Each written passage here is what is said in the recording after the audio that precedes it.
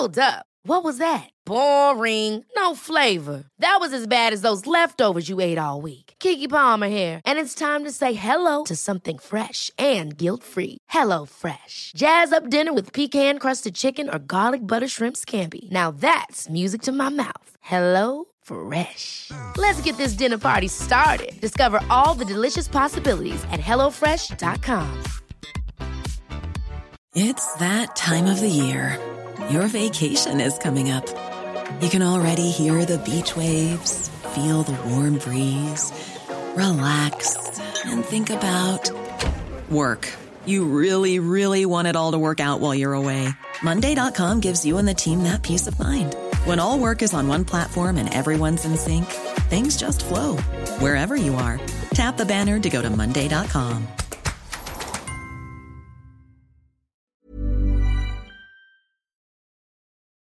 Before we begin today, we have a quick update on the case of Ahmadzai, the Afghan interpreter we spoke to last week. If you missed the episode, do go back and have a listen. It's one of those stories that stays with you. How are things in Kabul? We cannot leave. We will get killed. And no hope left. No hope left. Ahmadzai was being hunted by the Taliban, who'd sentenced him to death for the work he'd done as an interpreter for some of the most senior British officers in Afghanistan. Given the dangers he faced, he was given permission to come to the UK with his family. He was delighted. I got accepted. I took my kids shopping. All my kids were so happy. They bought their shoes, their dresses, and they packed everything. But as the Taliban reached the gates of Kabul, the Home Office revoked his visa. To leave me behind in Kabul, you are just making Taliban to come and kill me. They will just shoot me. And then you will say, oh, he was shot by Taliban, we didn't kill him. But the fact is, you are creating the way to kill me. One of the major generals Ahmadzai had worked for told us he was ashamed. Good enough to fight with us, good enough to work with us and die alongside us potentially, but not good enough to come to the UK. The morning the podcast went live, the Foreign Secretary, Dominic Raab, was asked about Ahmadzai on Times Radio. My heart goes out to him, and we're absolutely doing everything we can. It's a joint effort, Home Office, Foreign Office, MOD, to do even more in the weeks and days and weeks ahead. The Home Secretary, Priti Patel, was also asked about his case. On this specific case, will you be willing, as a government, to look at his case again, Ahmadzai? So we're looking at all cases, Stig. Let me tell you this now. And where there are any questions, I can absolutely guarantee you, I've got a team of specialist people. Believe you me, we are working 24/7. Despite those assurances, it wasn't Britain, but the US which finally came to the rescue. After an incredibly tense few days, Ahmadzai and his family finally left Kabul earlier this week. In pictures he sent us, his children are beaming. They look incredibly relieved and, finally, safe. We'll bring you a full update on them when they get to America. But not everyone has been so lucky. It's not clear how many flights are left, and the Taliban have stopped people travelling to the airport. The window for rescuing Afghans is rapidly closing, and for many, that will mean adjusting to life under the new Taliban. So what do we know about what's being billed as the Taliban 2.0? The most extraordinary thing about the press conference was that the character who spoke has never been seen in public before. You're listening to Stories of Our Times from The Times and The Sunday Times. I'm Manveen Rana. Today, who are the new Taliban?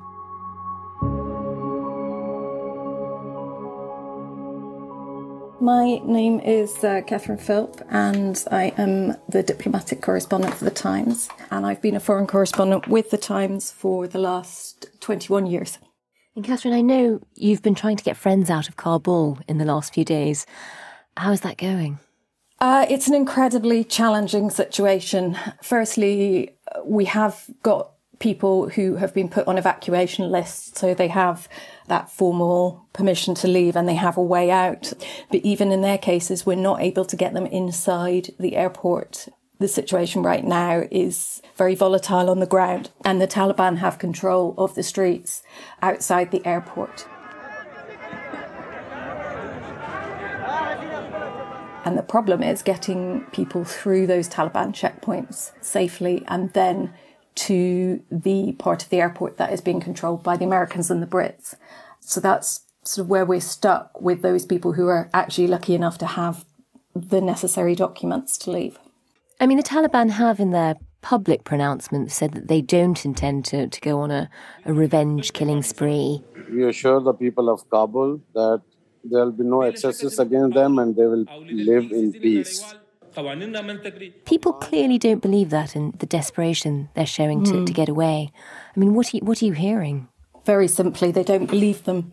They think that as soon as the foreigners have left, then the Taliban will revert to type and what they know of them going back more than 20 years.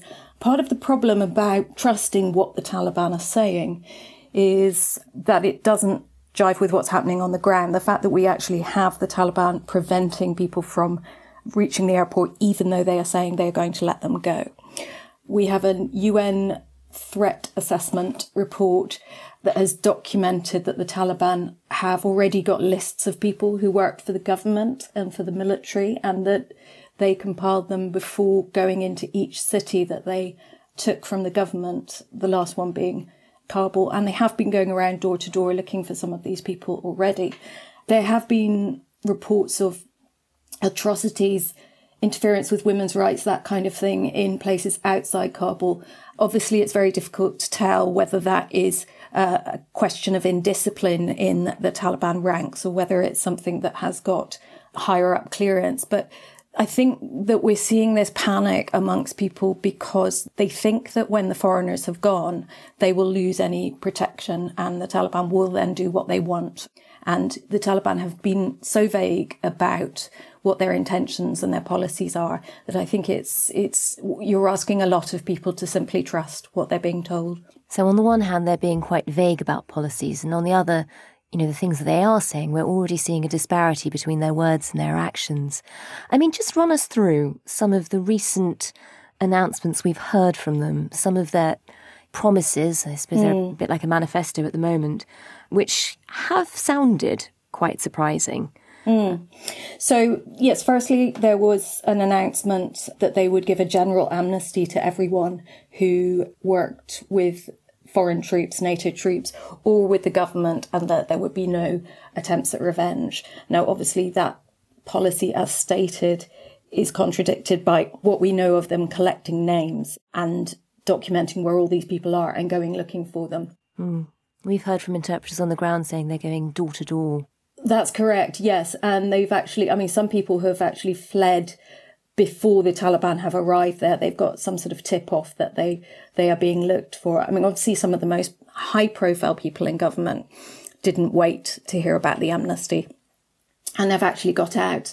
Whether they are going to go looking for all these people and what they're going to do with them, we just don't know. Afghans have given great sacrifices for the establishment of an Islamic government, and they have the right to implement Sharia Islamic government in Afghanistan. We got an extraordinary press conference last week, the first since the Taliban took hold of Kabul, and they said that they would guarantee women's rights and that women could work and study within the limits of Sharia law. What assurances can you give to women and girls that their rights will be protected?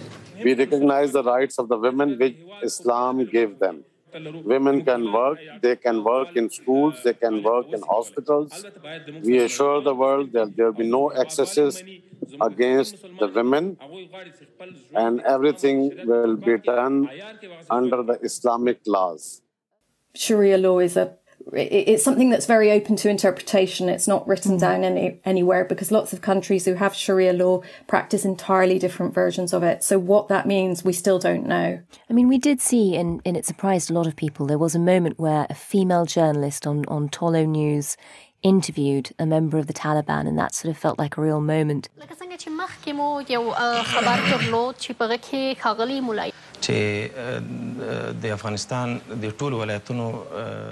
there a sign that that will be the new Afghanistan, or are we already seeing that reverse?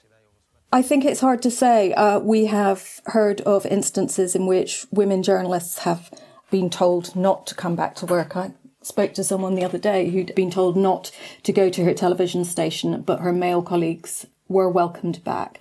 It doesn't look monolithic yet. It's very hard to see who's getting these messages and who isn't. We had women in Kandahar who work in banking who were sent home and told that they would no longer have jobs.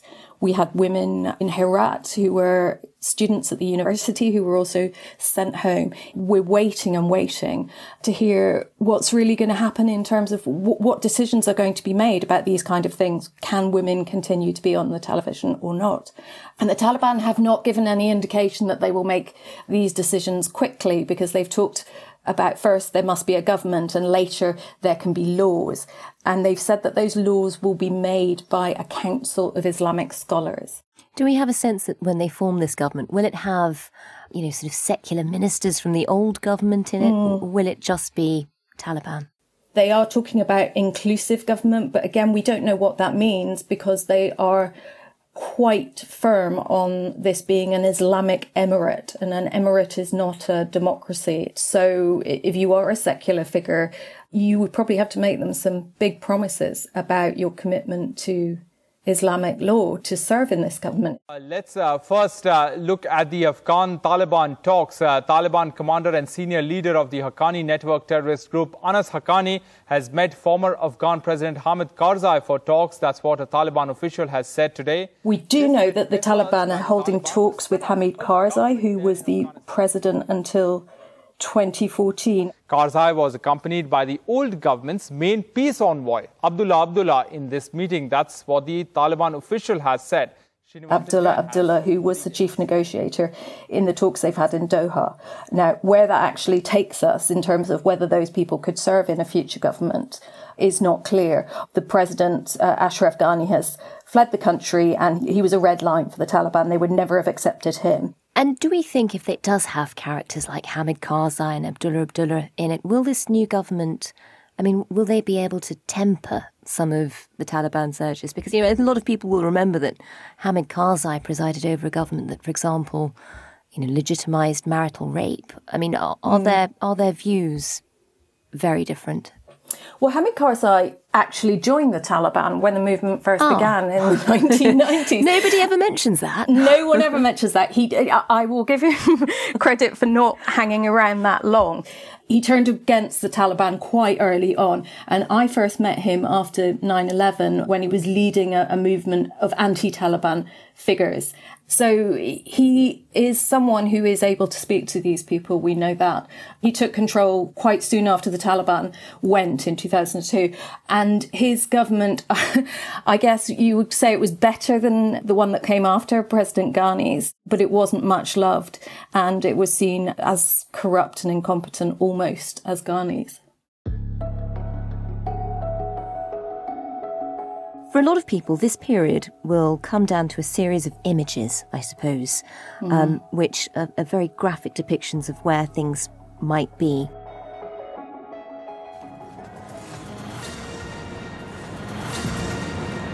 Breaking news coming in, and the Taliban have now taken over the Afghan Cricket Board office, is what we are given to understand. You can see those visuals coming. One of them I was quite surprised to see was a picture of a senior member of the Taliban, one of the Haqqanis, meeting the Afghan cricket team.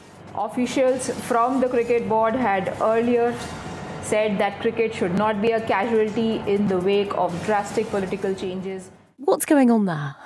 One thing that's profoundly changed about the Taliban over the time that I've been covering Afghanistan and them is that they are just much, much better at PR than they used to be. So I think that they're trying to project a kinder, gentler image, one that forefronts Afghan pride and nationalism, and that would fit in with why they were meeting the cricket team. I think we should be concerned that figures like Haqqani are part of the Yeah, I mean, tell us a bit about the Haqqani family, who seem to be very senior in this Taliban regime. And they weren't always Taliban. I mean, the Haqqanis were based in the Pakistani tribal areas, and they were really well known for kidnapping for ransom. They kidnapped in their time too of my good friends and colleagues as journalists. That was an absolutely horrific experience for them. They are very unpleasant and brutal. They also were behind, without question, the worst suicide bombings ever carried out by the Taliban. Another day of carnage on the streets of Kabul.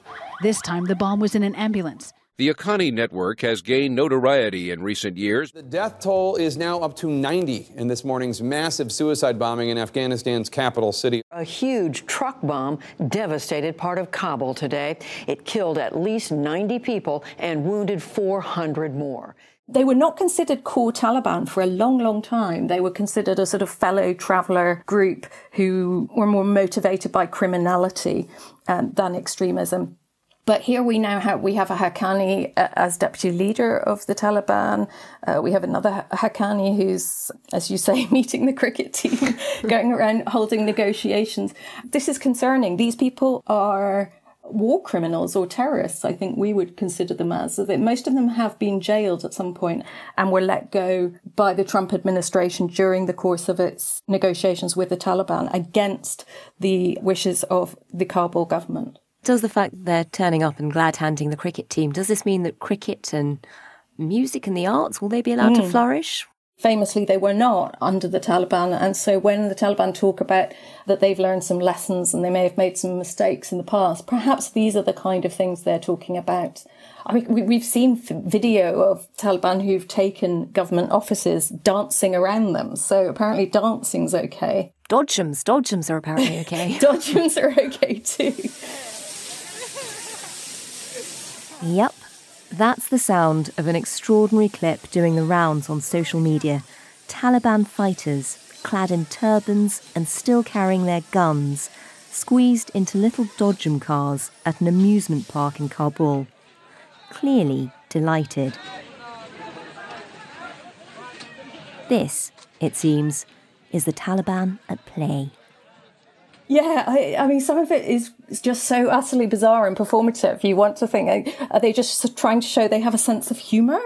We've also seen them tweeting images of, again, senior figures going out and meeting and shaking hands with minorities. Now, Afghanistan isn't famous for minorities, but it does have, there's a Jew in Kabul, there's a small Sikh minority, a small Hindu minority, and they're suddenly being met by the Taliban. There are several Sikhs and Hindus stuck in a Sikh Gurdwara in Kabul.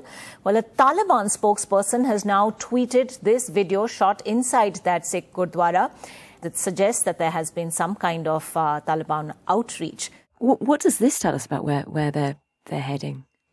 Well, again, I think it's an attempt to show a different image, but I'm just not convinced by how much it's sticking. And we did see some pictures of Afghan Sikhs boarding an Indian Air Force plane out of the country, carrying some of their holy texts taken from the temples. So clearly there's a lot of people who just aren't prepared to hang around and see if the Taliban have really changed. As you mentioned already, we are getting some reports that things aren't going quite so well on the ground. I mean, tell me about some of the journalists, for example. We heard about DW News, I think. Are scores already being settled? Well, that case is certainly one of them. Yeah, it was a relative of a Deutsche Welle journalist was shot dead. I think it's very early to tell whether this is a systematic campaign or whether it's an isolated incident.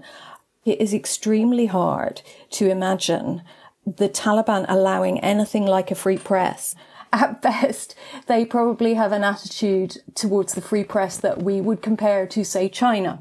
For example, someone from the Taliban Cultural Commission has been in touch with me on Twitter asking if I can help correct the message of the Taliban that's going out to the outside world. And I pointed out that this was not my job. So hang on, is this the equivalent of a Taliban press release you're getting via Twitter?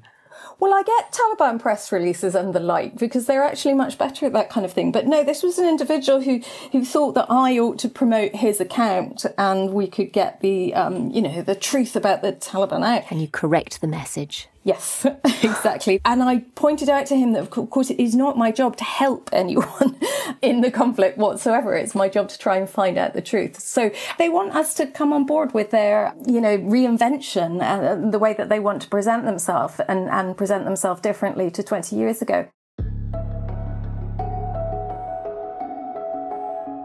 Have they changed? How bad were things 20 years ago when they were last in charge? And who are the people shaping the new Taliban? We'll have more in just a moment, but first... Hi, I'm John Witherow, editor of The Times.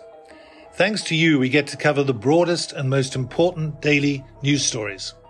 To enjoy more remarkable stories every day, subscribe to The Times and The Sunday Times and get 1 month free. Visit thetimes.co.uk/stories of our times.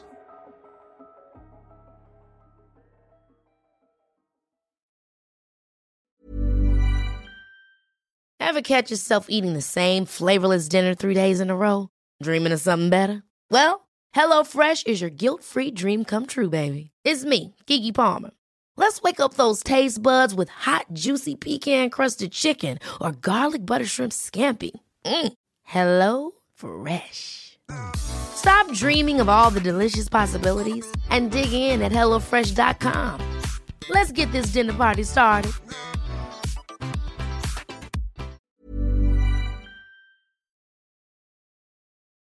Talk us through the new Taliban 2.0 as it's being called. What do we know about some of the people in charge? Who are the main characters we need to get to know? Yeah, I mean, one of the problems with this is 20 years of covering Afghanistan, it's astounding how little the cast of characters has changed.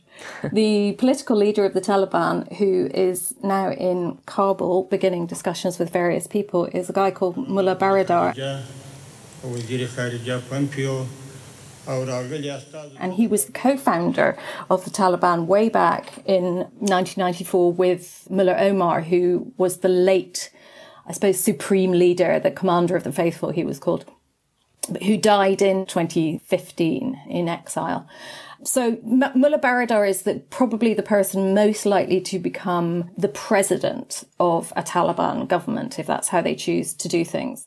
Paint us a little picture of him. What do we need to know about him and his beliefs, and what sort of a man is he? Well, the fact that he was a co-founder of the original Taliban, I mean, yes. He is one of the, I am not clear on what kind of evolution he's gone through in the last 20 years, I'm afraid.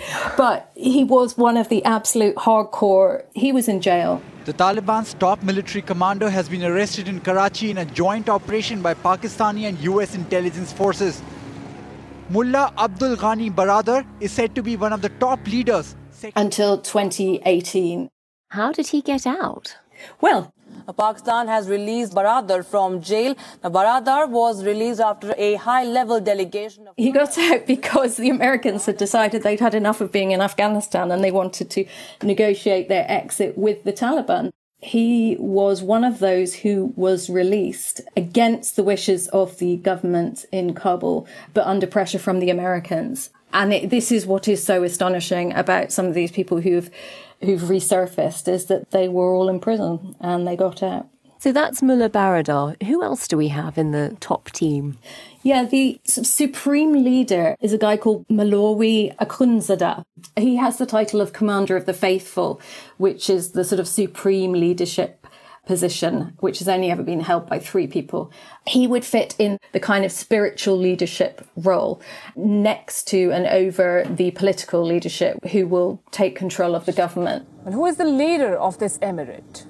Who is the emir? Is it Hibatullah Akhundzada, the supreme leader of the Taliban? If yes, then where is he?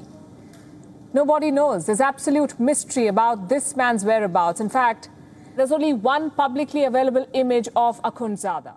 Then we have Sirajuddin Haqqani. You'll recognise the name because he's one of the notorious Haqqani network. Sirajuddin Haqqani. Now, he is head of the Haqqani network in Pakistan and Afghanistan. And Haqqani is on the FBI's most wanted list and is believed... He is the son of the founder of the Haqqani network, who is now dead. And he's the deputy leader. He is another one who's been a leading light in this sort of Taliban reinvention. He had a very convincing and beautifully written op-ed in the New York Times last year, just before a deal was struck between the Americans and the Taliban in Doha. Are we guessing there was a ghostwriter? I'm guessing so too. I don't know who it was. But yeah, it was, terribly plausible and lots of promises about peace and tranquility and good leadership and governance. But again, a very, very difficult and divisive figure, even in Afghanistan. The Haqqanis are responsible for the deaths of thousands and thousands of Afghans. And who else do we have in that team? Because at Doha, certainly, there seemed to be sort of a younger, more modern face of the Taliban emerging that we'd never really seen before. Yes, there's a couple of different characters who've popped up recently to sort of do the press relations. It wouldn't be remarkable if it wasn't for the fact that this is a Taliban press conference. 20 years ago, TV was banned here. The most extraordinary thing about the press conference was that the character who spoke has never been seen in public before, even though he's been a spokesman for the Taliban for over a decade. So whilst watching it, I was in touch with one of my colleagues, Afghan colleague in Kabul and a Pakistani colleague in Islamabad. And before he'd even appeared on the screen, they'd both sent me pictures of him that they'd got from somewhere going, do you know who this is? And they just couldn't believe it because they've been talking to him on the phone for 10 years and they have never seen what he looks like. It was the big reveal.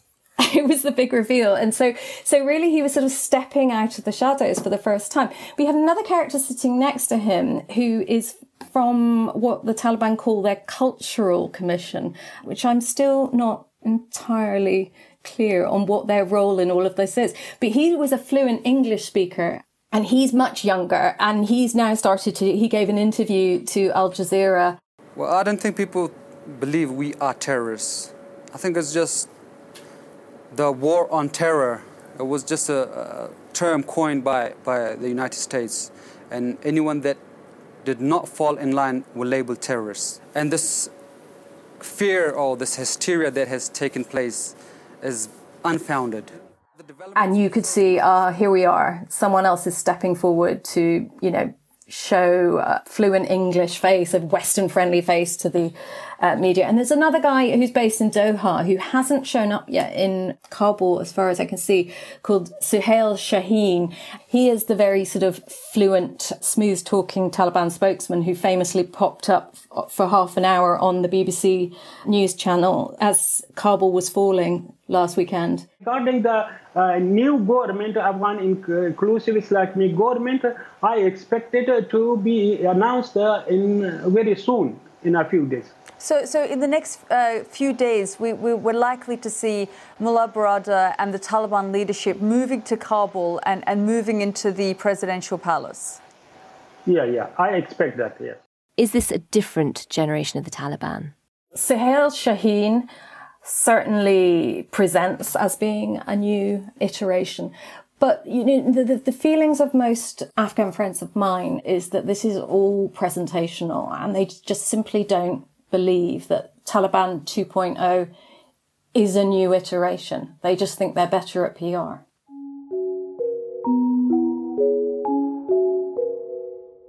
They got themselves on Al Jazeera having got into the presidential palace on the night that Ashraf Ghani fled the country. What we're showing you, our viewers now, Rob, is images of the Afghan flag being taken down. That is, Taliban fighters have taken down the flag of Afghanistan. They were conveying an impression. Look, we're here in the heart of power. But one of them announced that he'd spent 8 years in Guantanamo Bay. And we don't seem to have seen very much of him since. So it may be the Taliban leadership decided that wasn't the message they wanted to give out. We know that Afghanistan has a very young population. A lot of people weren't even born when the Taliban were last in power. The ones who do remember it don't seem to cherish the memory. Remind us of what the Taliban were like 20 years ago, because I know you went and met them. Tell us about that. So it was after 9/11 and I got to Pakistan and I went down to a city called Quetta. So the first Talib I ever met must have been a day or so after arriving. He wouldn't look at me in the eye. He wouldn't speak to me directly. I had to sit in the car whilst addressing him out of the window, looking straight ahead, wearing sunglasses. And he was looking in the opposite direction. Surreal scene. Yeah, because he could not, he wouldn't obviously shake my hand, but he also wouldn't look at me. He wouldn't sit next to me or so he was willing to speak through my translator, but absolutely zero contact. My Pakistani colleague had arranged a visa for me to go into Kandahar. This was going to be a trip supervised by the Taliban. He just submitted my name. So I came to the consulate to pick up my visa, which I had been told I had got, and they suddenly just stared because they realised I was a woman and this was a terrible mistake. They had not recognised my name as a woman's name. And so they said, no, we can't possibly do this.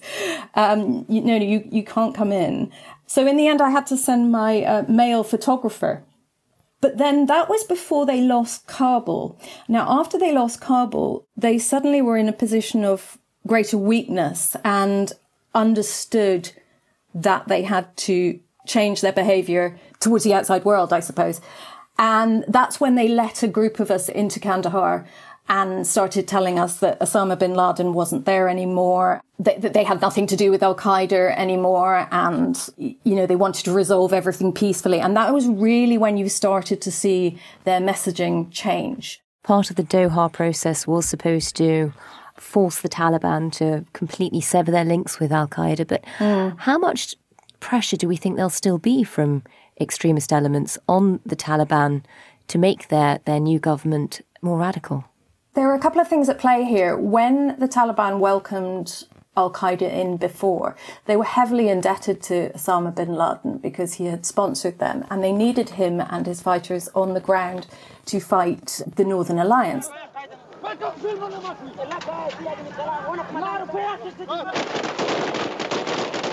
Because, of course, the Taliban never controlled the whole of Afghanistan all that time they were in power.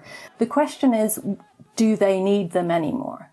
I don't think they do in the way that they did then, but they haven't broken their links with these people. I think it would be a dangerous path for the Taliban to go down again, for ordinary Afghans to feel that they were actually occupied all over again. The Taliban saying that they've got rid of the Americans, they've got rid of foreign forces, to then bring in foreign fighters from an organisation like Al-Qaeda that is not Afghan. That risks turning the Afghan people against you. And this is really what they need to do right now in their own minds, is to convince the Afghan people that they are their legitimate government and that they can govern for all Afghans.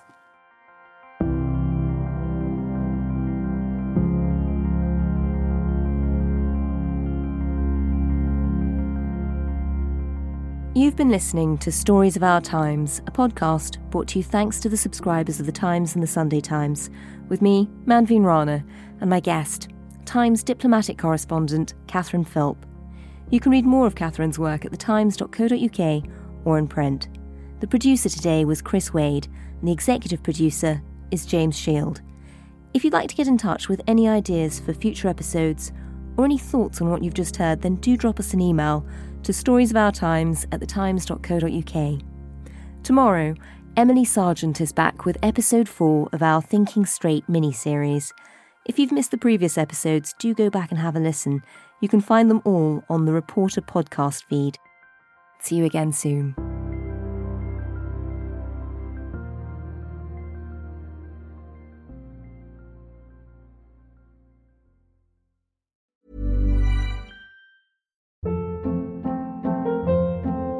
Hold up. What was that? Boring. No flavor. That was as bad as those leftovers you ate all week. Keke Palmer here, and it's time to say hello to something fresh and guilt-free. HelloFresh. Jazz up dinner with pecan-crusted chicken or garlic butter shrimp scampi. Now that's music to my mouth. HelloFresh. Let's get this dinner party started. Discover all the delicious possibilities at HelloFresh.com.